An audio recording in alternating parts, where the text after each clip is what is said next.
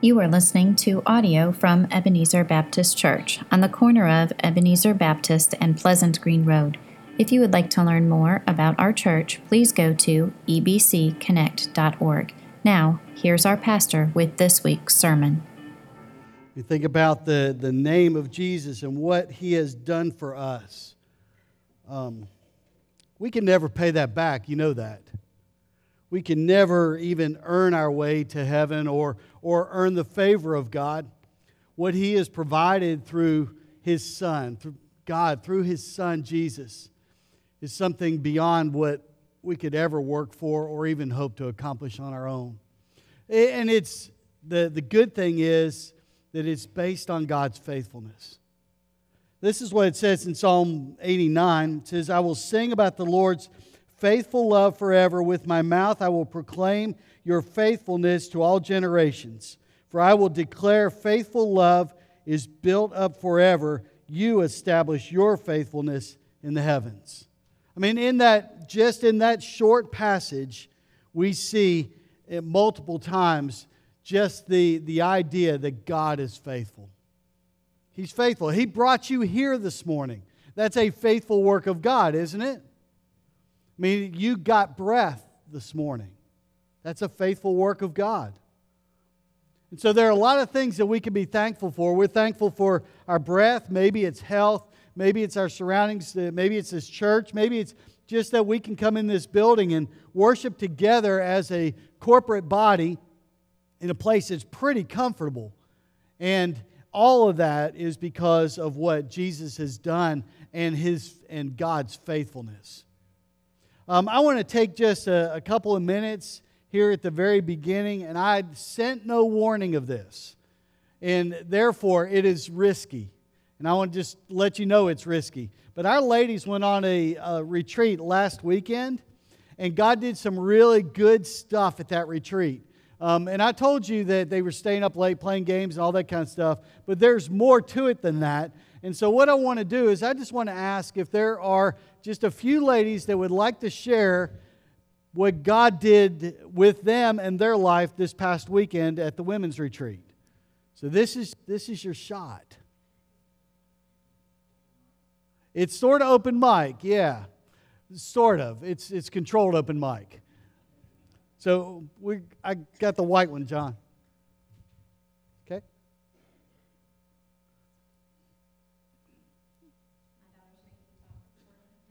Oh yeah, blame it on somebody else. I see how that works. I got a chance to share my testimony and talk about some things that were heavy on my heart. But the devil did his best to stop me from going when I fell down the stairs twice. But I knew that there had to be some ladies there that needed to hear something that I need to say. And it's just amazing how many women that you come in contact with that have a story.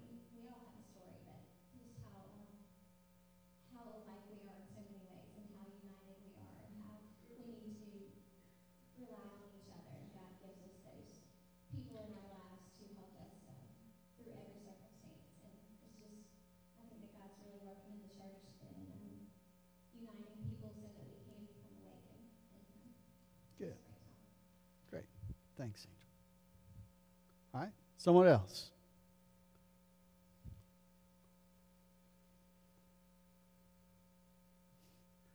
All right. So we can't wait too long in between. I'm so All right. grateful for this family of faith as a corporate body. But what I see when you then get a subgroup of the group away, a group of women, is the acknowledgement that we all have a public face and we kind of look like we've got our act all together. And when you get a group of people together that can seek the Lord in the intimate, the transparency of all the common struggles that we share, and with that acknowledgement comes strength to then have re-entry back into your life when you come back, and the Lord was very present there. Cool. Good. Thanks, Susan. right. Anyone else? I'm pretty sure the ladies weren't this shy at that retreat. Just breaking out the shyness on Sunday morning. Anybody else? Let me come up here so I can see. All right. All right. So God does amazing things at places like that.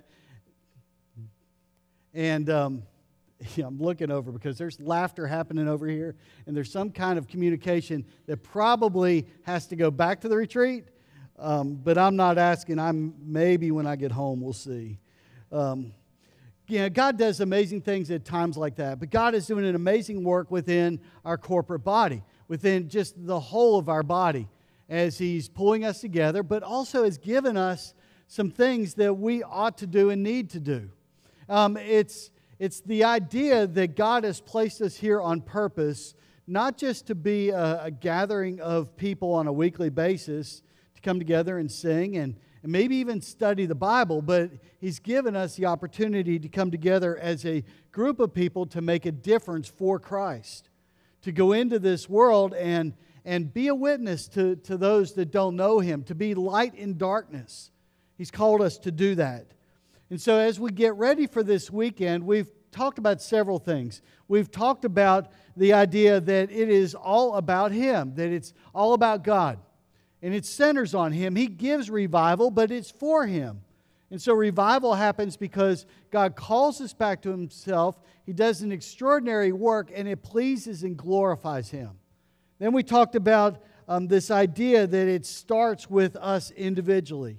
That it's not just a we corporate body, but it's us individually. God working in us as a person. And so God revives you as an individual, but He also revives the person that's sitting next to you as an individual.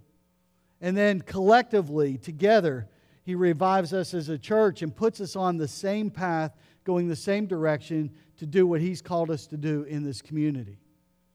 The third one was to acknowledge the pain and just the idea that sometimes God uses pain to draw us back to Himself.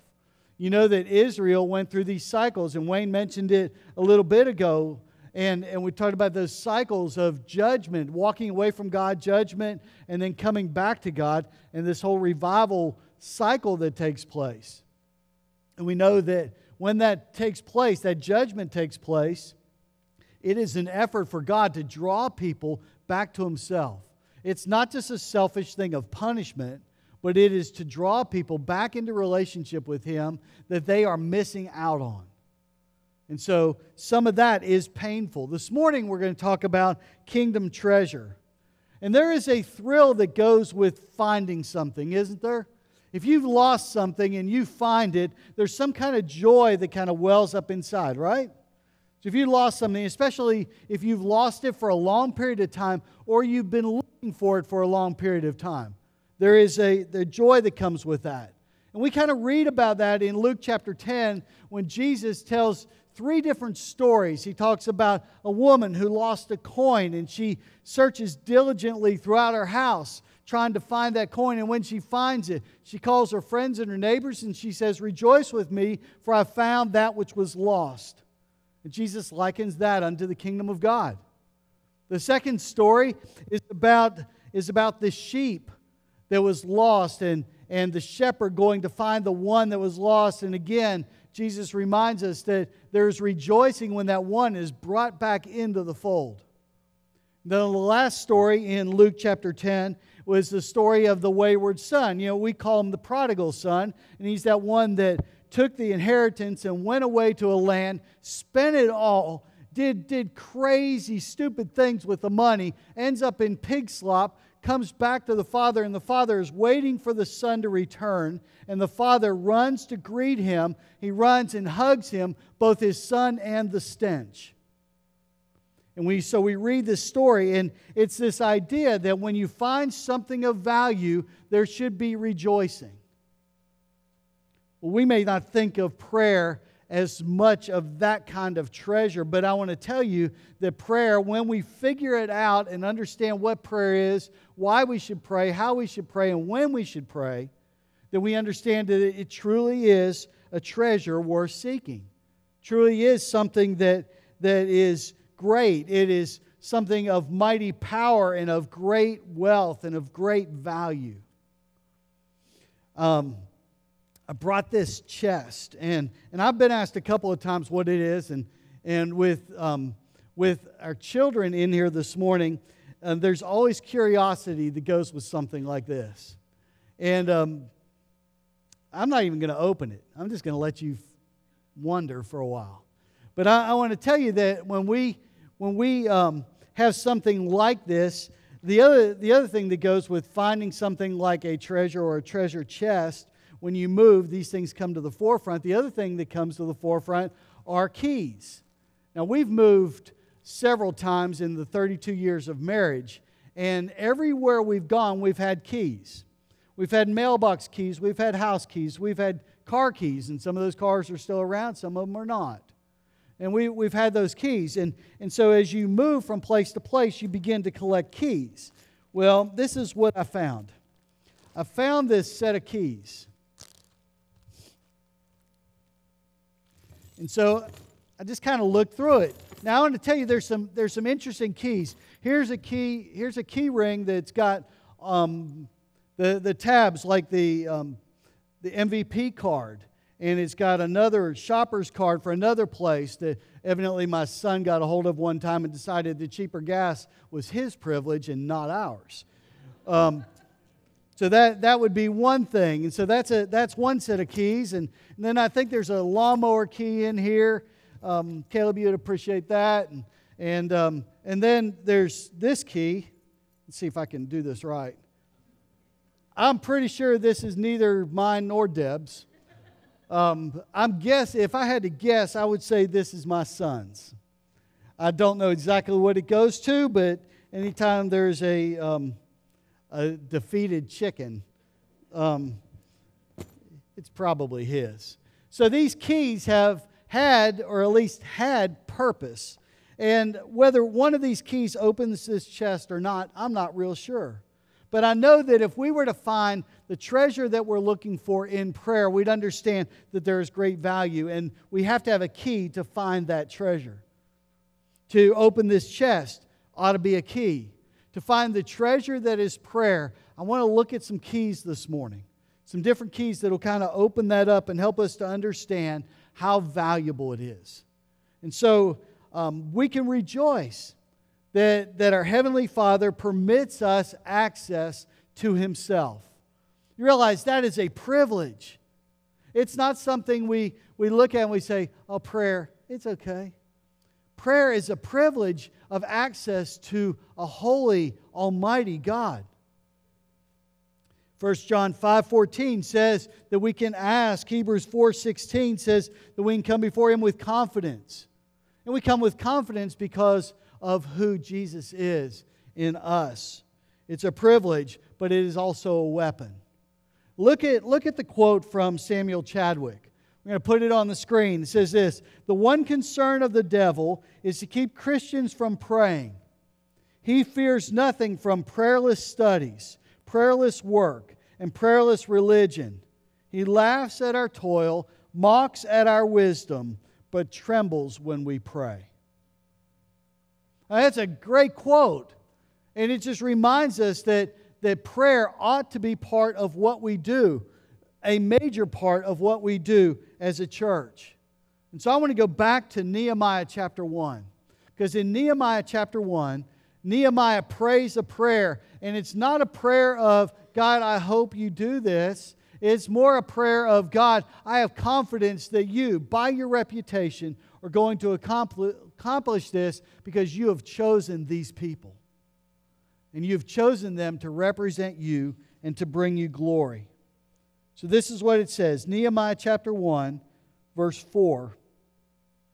It says, "When I heard these words," so he'd received the report, "I sat down and wept." When I heard the report, I sat down and wept. There was immediacy in his action. First thing he did, it wasn't like, I need more information. It was, I sat down and I wept because I immediately understood what the consequences of broken walls and burned gates were to the nation. I mourned for a number of days, fasting and praying before the God of heaven. So he was persistent and he was consistent. I said, Yahweh, the God of heaven, the great and awe-inspiring God who keeps His gracious covenant with those who love Him and keep His commands, let your eyes be open and your ears be attentive to hear your servant's prayer that I now pray to you day and night for your servants, the Israelites. Now, who could have Nehemiah gone to? Well, he could have gone to the king, right? Because he was kind of working for a king. And kings have lots of influence and power and sway. But he didn't. He went straight to God. He says, I confess the sins we have committed against you. Both I and my father's house have sinned. We have acted corruptly toward you and have not kept the commands, statutes, and ordinances you gave your servant Moses. Please remember that you commanded your servant Moses, if you are unfaithful, I will scatter you among the peoples. But if you return to me and carefully observe my commands, even though your exiles were banished to the ends of the earth, I will gather them from there and bring them to the place where I chose to have my name dwell. It's a confession, but it's also an understanding of God's holiness, of God's might. You remember Jeremiah 11 from last week, 29:11? We're talking, I know the plans I have for you, plans to prosper you and to help you succeed. That whole idea was this backside of being in exile. It says, they are your servants and your people. You redeemed them by your great power and strong hand. Please, Lord, let your ear be attentive to the prayer of your servant and to that of your servants who delight to revere your name or to see glory come to you. Give your servant success today and have compassion on him in the presence of this man. And he's talking about the king, understanding the character of God, but also God's ability to work on behalf of Nehemiah before the king. And then this section wraps up, at the time I was the king's cupbearer. I was in the presence of somebody with power and authority. But God, I come to you as one with more power and more authority. Let's pray. Father, we come before you this morning. And Father, I pray that as we look at several passages and think about the idea of prayer and this treasure that you've placed in front of us, God, I pray that we will have the chest open and, Father, we will access what you allow us to access in such a way that it bends your ear. And so, God, teach us this morning. Draw us to yourself, that we may be the people of God that you desire us to be from this corner and in our community as wherever we go. And Father, we know that that starts in our conversation with you. As we plead before you, as you share from your word, as you share from your heart to us. And so God, use this time, redeem this time for your glory. We pray in Jesus' name. Amen. You know, if we as the body of Christ here at Ebenezer want to do extraordinary work, if we desire to do that, if we want God to do something in us and through us, then it's only going to come through prayer. It's only going to come as we give in to God and say, God, what do you want? In fact, the essential ingredient to any extraordinary manifestation of God throughout history has been through prayer. And so it's interesting to read some of the quotes from people who've said, this is how important prayer is. E.M. Bounds wrote this: prayer is the greatest of all forces because it honors God and brings Him into active aid. And then a guy by the name of Doug Knapp, and I don't know if you know Doug Knapp, he was a missionary to Tanzania. And there's a report in the Baptist Press in 1994 that records what happened in Tanzania the year before. And so the year before, it says that Doug Knapp personally baptized 4,000 out of the 5,000 converts in Tanzania. And so this is what Doug Knapp said. He wrote a book called Thunder in the Valley, and this is what he said. He said, prayer is the most powerful instrument that God has placed in the hands of His people.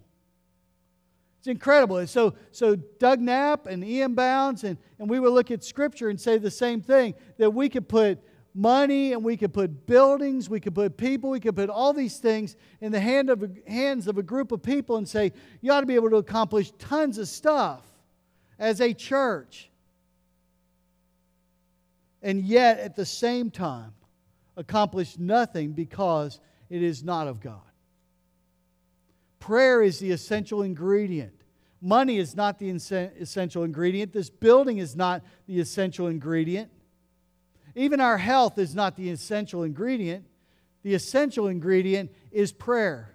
And when we come before God in prayer, we access the power and all the heart that goes into God's passion for us and for the community that doesn't know Him. Prayer is a powerful thing. And so when should we pray? When should we pray? Well, Paul would say, pray without ceasing or pray constantly. 1 Thessalonians 5:17. But the default for years has been, let's pray at church. Right? If I'm not going to pray anywhere else, I can pray at church. So we will schedule prayer times. Now I want to tell you, there's some scheduling of prayer times around this revival thing, but it's not just because it's just a time that we do. We schedule those prayer times just as an emphasis to draw us or to get us in a frame of mind for accessing God more regularly. And so we ought to pray. And as we approach this revival, we will pray more. We'll talk about this even again next week. Because there's some specific things that are being done in the area of prayer getting ready for mid-April. But I want to tell you, we need to be praying all the time. We need to constantly be in prayer. And it ought not to be one of those things where we say, hey, we're going to pray, so if the 3 people that are burdened by that would please come in a group of 300, if those 3 would show up, we'd be okay. Now, it takes the body of Christ praying, collectively praying, corporately praying, but praying individually as well. We can't take this for granted. We need not push or guilt into or drag along with the encouragement to pray. Because prayer is one of those things that ought to be part of our life because we belong to Christ. Just ought to be part of it. If Paul's exhortation has meaning, if Nehemiah's prayer gives us any insight, then we have to examine the whens of prayer. And we can look at that through the eyes of the psalmist. So would you turn to Psalm 3 with me? And let's look at this very quickly this morning. Psalm 3, verse 1, it says, Lord, how my foes increase. There are many who attack me. Many say about me, there is no help for him in God. Now listen to that phrase, there is no help for him in God. And then the psalmist writes Selah. What does Selah mean? Well, we've talked about it before. Just think about that. Adrian Rogers says it means to pause and just ponder that. In essence, stop. Just stop. What does that word say? What does this passage say? How my foes increase. There are many who attack me. Many say about me, there is no help for him in God. It's this group of people that look at the psalmist and say, God is not even present. That's a scary thing. To have God not present, Moses kind of pushed back on that. He said, if God, you're not going with me, I ain't going either. And yet they're saying there is no help for him in God. And so if we stop and we think about that for just a second, people are looking at David. And he's being chased by his son, Absalom. And David writes, as everybody looks on, me being the anointed king, Absalom chasing me to kill me, people are looking on and saying, God's not even helping him. It must be bad. But that's not where David ends. David doesn't end with that. See, he knew something. It's a change of mindset that we have to have. And see, for the group outside the walls of the church, those that don't belong to Christ, when they look at the church, they wonder where God is. In fact, they make claims like God doesn't even exist, or we're going to live as though God doesn't exist. It's a whole relativism in our society that says, I can do whatever I want because God is not present. Yet God is. See, maybe it's the idea that the church has become so complacent in their activity that essentially they become apathetic to what God has called them to do. We need not be complacent. We need not be so busy in thinking that's where the answer is that we forget what God has called us to do as believers in Christ. So how are we going to be effective? Well, here's what it says in the next section. Psalm 3, verse 3, it says, "But you, Lord, are a shield around me, my glory, and the one who lifts my head." We have to start walking in victory or start living out like we are victorious because we belong to the King of Kings and Lord of Lords. We walk around with defeated heads because the world around us seems to have such a loud voice. When the truth is, we serve one who's greater than any president or any king. That was the idea that Nehemiah had. God, you are greater than the king that I'm serving right now, so I'm going to go to you. We have that same access to that same king that is above all and ends all. So why do we walk around in defeat? But you, O Lord, are a shield around me, my glory and the one who lifts my head. I cry aloud to the Lord, and He answers me from His holy mountain. God, although you may be seemingly over there, I know that you answer. And so when I lift my voice, when I begin to share the burdens that are on my heart, when I begin to cry out for revival, whatever that cry is that goes up to you, I understand that you are there, you are hearing, and you will answer. God's not hiding from us. And then the psalmist says again, Selah. Think about it. Pause and just ponder that. God is accessible. He hears and He answers. Second thing we have to understand is that when we pray when our capabilities are inadequate. We can't do it on our own. We can't muster up revival. There's no capacity for us to accomplish what is needed. No resources available to suffice the need. So we cannot muster up enough energy, enough willpower, enough force, enough control, enough excitement, or enough commitment to accomplish what God has called us to accomplish. So let's just stop for a moment. And let's see, what does God want to do? What are you thinking about at this spot? If God's going to work in your life, what does that look like? Is there a situation beyond your ability to fix that you're dealing with? Is there a problem too complicated for you to solve? And we could do this evaluation in our own lives and say, God, there is this that's happening, and I'm coming before you because you're really the only one that can solve it. You're the only one that can fix it. Maybe it's a marriage that is not going as well as you want it to go.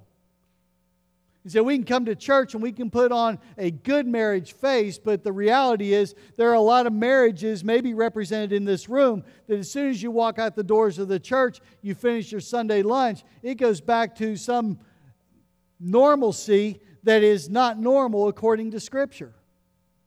You say, God, I don't really know what to do with this marriage situation, but I don't like it and I want to come to you because I can't fix it. Maybe it's a career unsatisfied. Maybe you're abused in your place of work, unfulfilled. But you see no way out of that particular place in a way that would provide for your family. Maybe it's the caretaking of a child or a sibling or a parent or a grandparent that just burdens you. And it's something too great for you to accomplish on your own. We're often left feeling helpless and frustrated. We are inadequate and in need of God's intervention. So we have to ask this question. Are we praying? How much do we pray? do we really pray about those things that are too big for us? See, that's the bad news. Is the present reality is it's tough, it's hard, but there is good news. The psalmist goes on to say, starting at verse 5, he says, I lie down and sleep, I wake again because the Lord sustains me. Basically, you woke me up and gave me breath, and nobody killed me while I was sleeping. I'm not afraid of the thousands of people who have taken their stand against me on every side. Then the psalmist writes, Rise up, Lord. Save me, my God. You strike all my enemies on the cheek. You break the teeth of the wicked. Salvation belongs to the Lord. May your blessing be on your people. Third thing I want us to understand is that we pray when our confidence rests in God. When our confidence rests in God. Nehemiah's go-to was God. It wasn't somebody else. David understood the sovereignty of God. The breath from his rising in the morning to his going to sleep, and even while he was asleep, was God sustaining him the whole time. See, the blessing of salvation and revival comes as we trust God and have confidence in God to do what only God can do. Psalm 88, 1 and 2 says, Lord, God of my salvation, I cry before you night and day. May my prayer reach your presence. Listen to my cry. We may be in this spot today and think, if I pray, it may make it all the way up to the beams of this building, but it's really not going to go any further.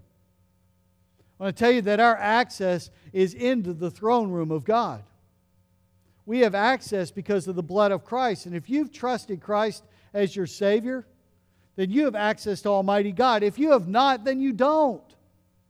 You can pray all day long, and if you don't have access through Christ, then you are praying to the wood on the top of the building.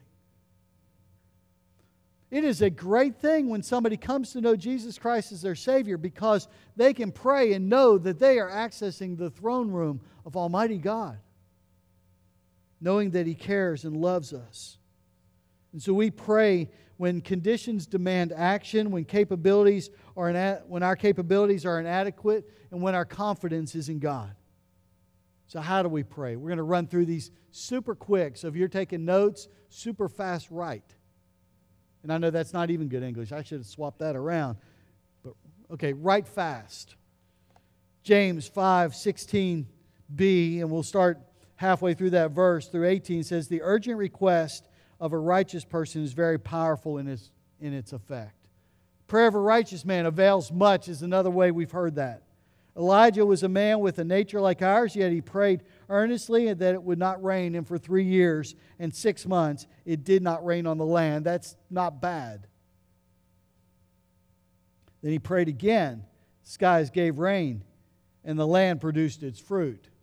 Now, whoever was praying for rain during this last year, slow down, okay? And if whoever's praying for drought now because of all the rain, slow down, just in case, all right? So the question in this, if Elijah could pray and that would be accomplished and he was a righteous man, how do we go before God? So maybe the question is motive. Why are we going before God? You remember what the mother of James and John asked Jesus. They said, I want to ask you one thing. And this was essentially a prayer, if you will. If you believe that was a request before God is a prayer, they came before Jesus and said, hey, can my son sit on your right and your left? Would that be okay, Jesus? He's like, are you sure you really want to ask that? And so there was a question about motive. And I think the reason that we don't get what we desire, a lot of times it goes back to motive. Why do we want that? Why do we want revival in a church? Is it so that more people will fill the pews so this building looks fuller on Sunday morning? Is it so that we'll have more money in the coffers of the church so that we can do some of the things that we'd like to do? What is the motive? The motive for revival ought to be that God's people are in such communion with Him that there's no lack of fellowship. And if it means that this group of people that are in the room start living out what the gospel says to live out, and it results in people coming to know Jesus Christ and filling the pews, that's great. But it's not just about people in the pews for the sake of bodies. It's for the sake of relationship and for the sake of eternity, for the sake of the kingdom of God. So we have to check our motives. James 4:3 says, you ask and don't receive because you ask with wrong motives, so that you may spend it on your evil desires. Comfort can be an evil desire. And if we are motivated by the comfort that comes along with more people in the building, if we're motivated by that because it means the air can stay on and the lights can stay up and we can buy that new whatever it is because we have more people, that's the wrong motive. We need to have the right motive before God and say, God, I'm going to ask and I'm going to do it this way. So 6 adjectives describing how we should pray. The first one is immediately. Immediately, like Nehemiah, there's no reason to procrastinate. We immediately go before the Father and say, God, this is what the need is. The second thing is repentantly. We go to God in repentance, saying, God, I need to repent before you. My sin gets in the way. It's what we see in Nehemiah. When he says, I and my fathers have sinned before you. We realized what you promised, but we still walked away. And recognizing that God has the ability to forgive and restore. I heard 1 John 1:9 this morning in the Sunday school class across from my office. If you confess your sins, God is faithful and just to forgive us our sins and cleanse us from all unrighteousness. Wipe that slate clean. Hebrews 11:6, and this is where it says, when we come before God, we come before Him repentantly. Understand, we come before Him in faith that it pleases God. Hebrews 11:6. Now, without faith, it is impossible to please God.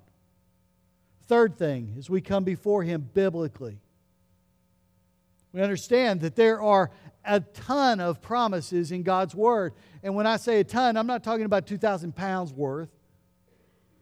So there's not 2,000, there's way more than 2,000. My understanding, and I read some of the average, there's about 7 promises per page in your Bible. That's what it averages to.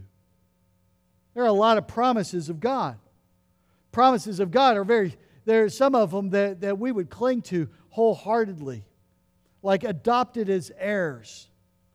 Becoming a child of God. John 1. To be protected. When we read Psalm 23, we understand that we are protected and provided for. John 10, this whole idea of abundant life in Christ. That our needs would be met according to Matthew 6. That we seek first the kingdom of God and His righteousness. And all these things will be added to us. New life. We are a new creature in Christ. In 2 Corinthians 5:17. We pray with confidence because God is a faithful God. That's the first thing. But He's a God that has promised us. And so we go before Him and just say, God, you promised this in your word. Just like Nehemiah did. You promised this. God, I just want to remind you that you promised it. I'm relying on that. And I'm coming before you in humility, understanding that I can trust you. Fourth thing is we pray expressly. You may say, well, what does that mean? We pray for the glory of God, that He be glorified, for His fame and His glory, for His reputation. Psalm 72, 17 through 19 says this, may His name endure forever. As long as the sun shines, may His fame increase. May all nations be blessed by Him and call Him blessed. May the Lord God, the God of Israel, who alone does wonders, be praised. May His glorious name be praised forever. The whole earth is filled with His glory. Amen and amen. God is deserving of our praise. Fifth thing is that we pray freely. Or we pray with open hands. We say, God, whatever you desire, it's relinquishing control of what we desire in light of or in lieu of what He desires. And that we want to be an instrument of His mighty work. Psalm 90 says that. God, help us to live and number our days so that those that come before us can see the work of your hands. The sixth thing is we pray persistently, not giving up easily. Nehemiah was slightly persistent. You realize there is a gap between the beginning of Nehemiah's prayer and him actually going before Artaxerxes. Does anybody know how long it was? And some of you are flipping pages real quick. 7 months. Let's just get to it. 7 months before that conversation with Artaxerxes took place.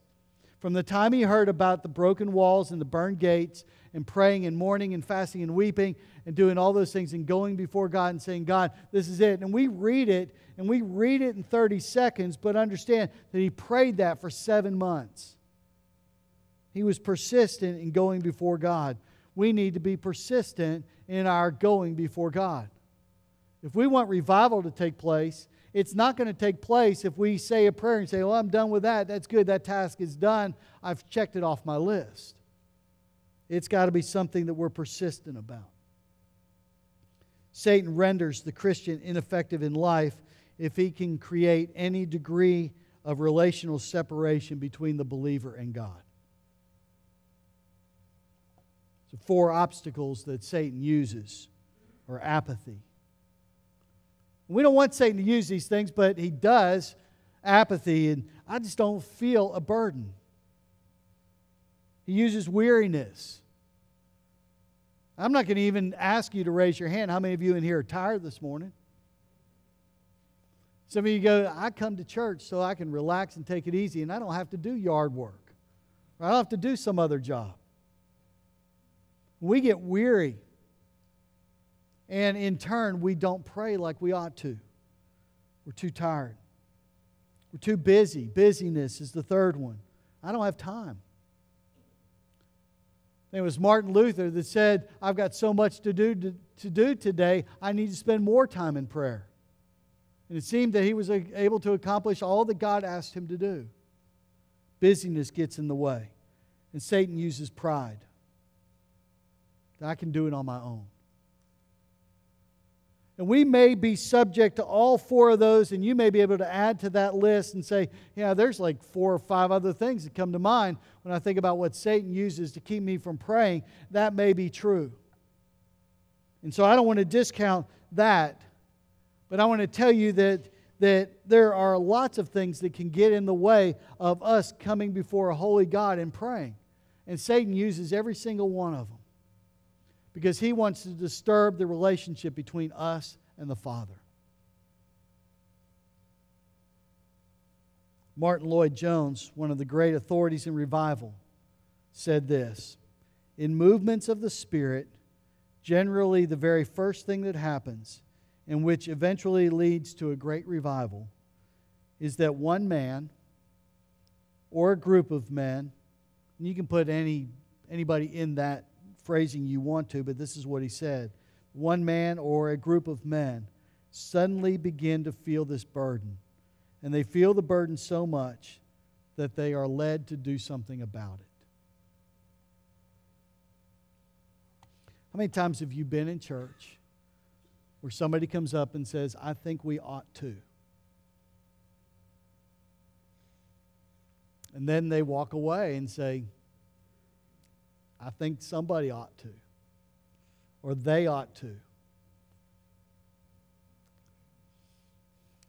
When we come before God in the presence, understanding His presence and understanding what He wants for a church and a church body and a community, we go to Him in prayer.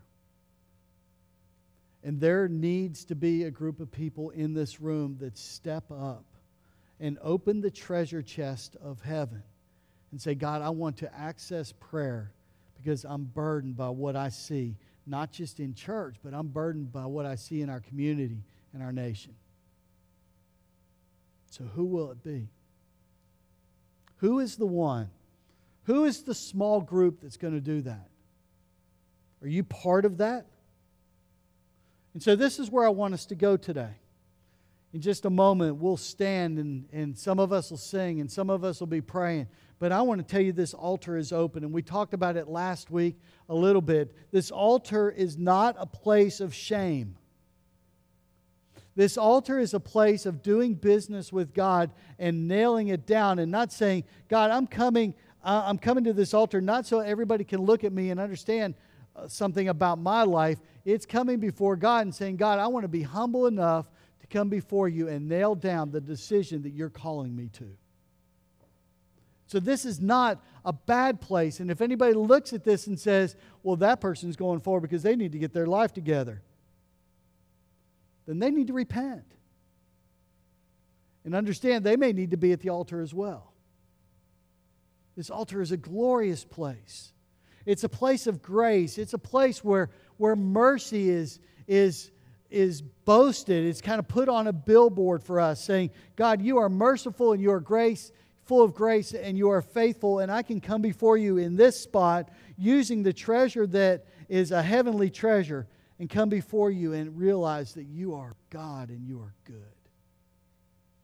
And so as we go through this time of commitment, I want to ask you, is there one that is burdened? Are there several that are burdened about the idea of revival and awakening? Are there some that will come and pray here in the front? Are there some that may have realized, hey, I don't have a relationship with Christ, and if I prayed, it wouldn't go anywhere, and I need to establish that this morning? If you're in that spot, I want to invite you to come and just say, I need Christ in my life. I want to have a relationship with Him. Because there are some in this room that would be glad to explain it to you and just take the time to walk you through that. And then there may be others in this room. You say, you know what? I've never joined this church. I've been coming for a while. Or maybe you've come for the first time and you say, I need to join this fellowship because I want to be part of the corporate body that is praying for revival and wanting to reach our community. Maybe you just need to come and say, we need to join this morning. So whatever God leads you to do, would you stand and be obedient to Him as we sing together? Let's pray as we get ready for that.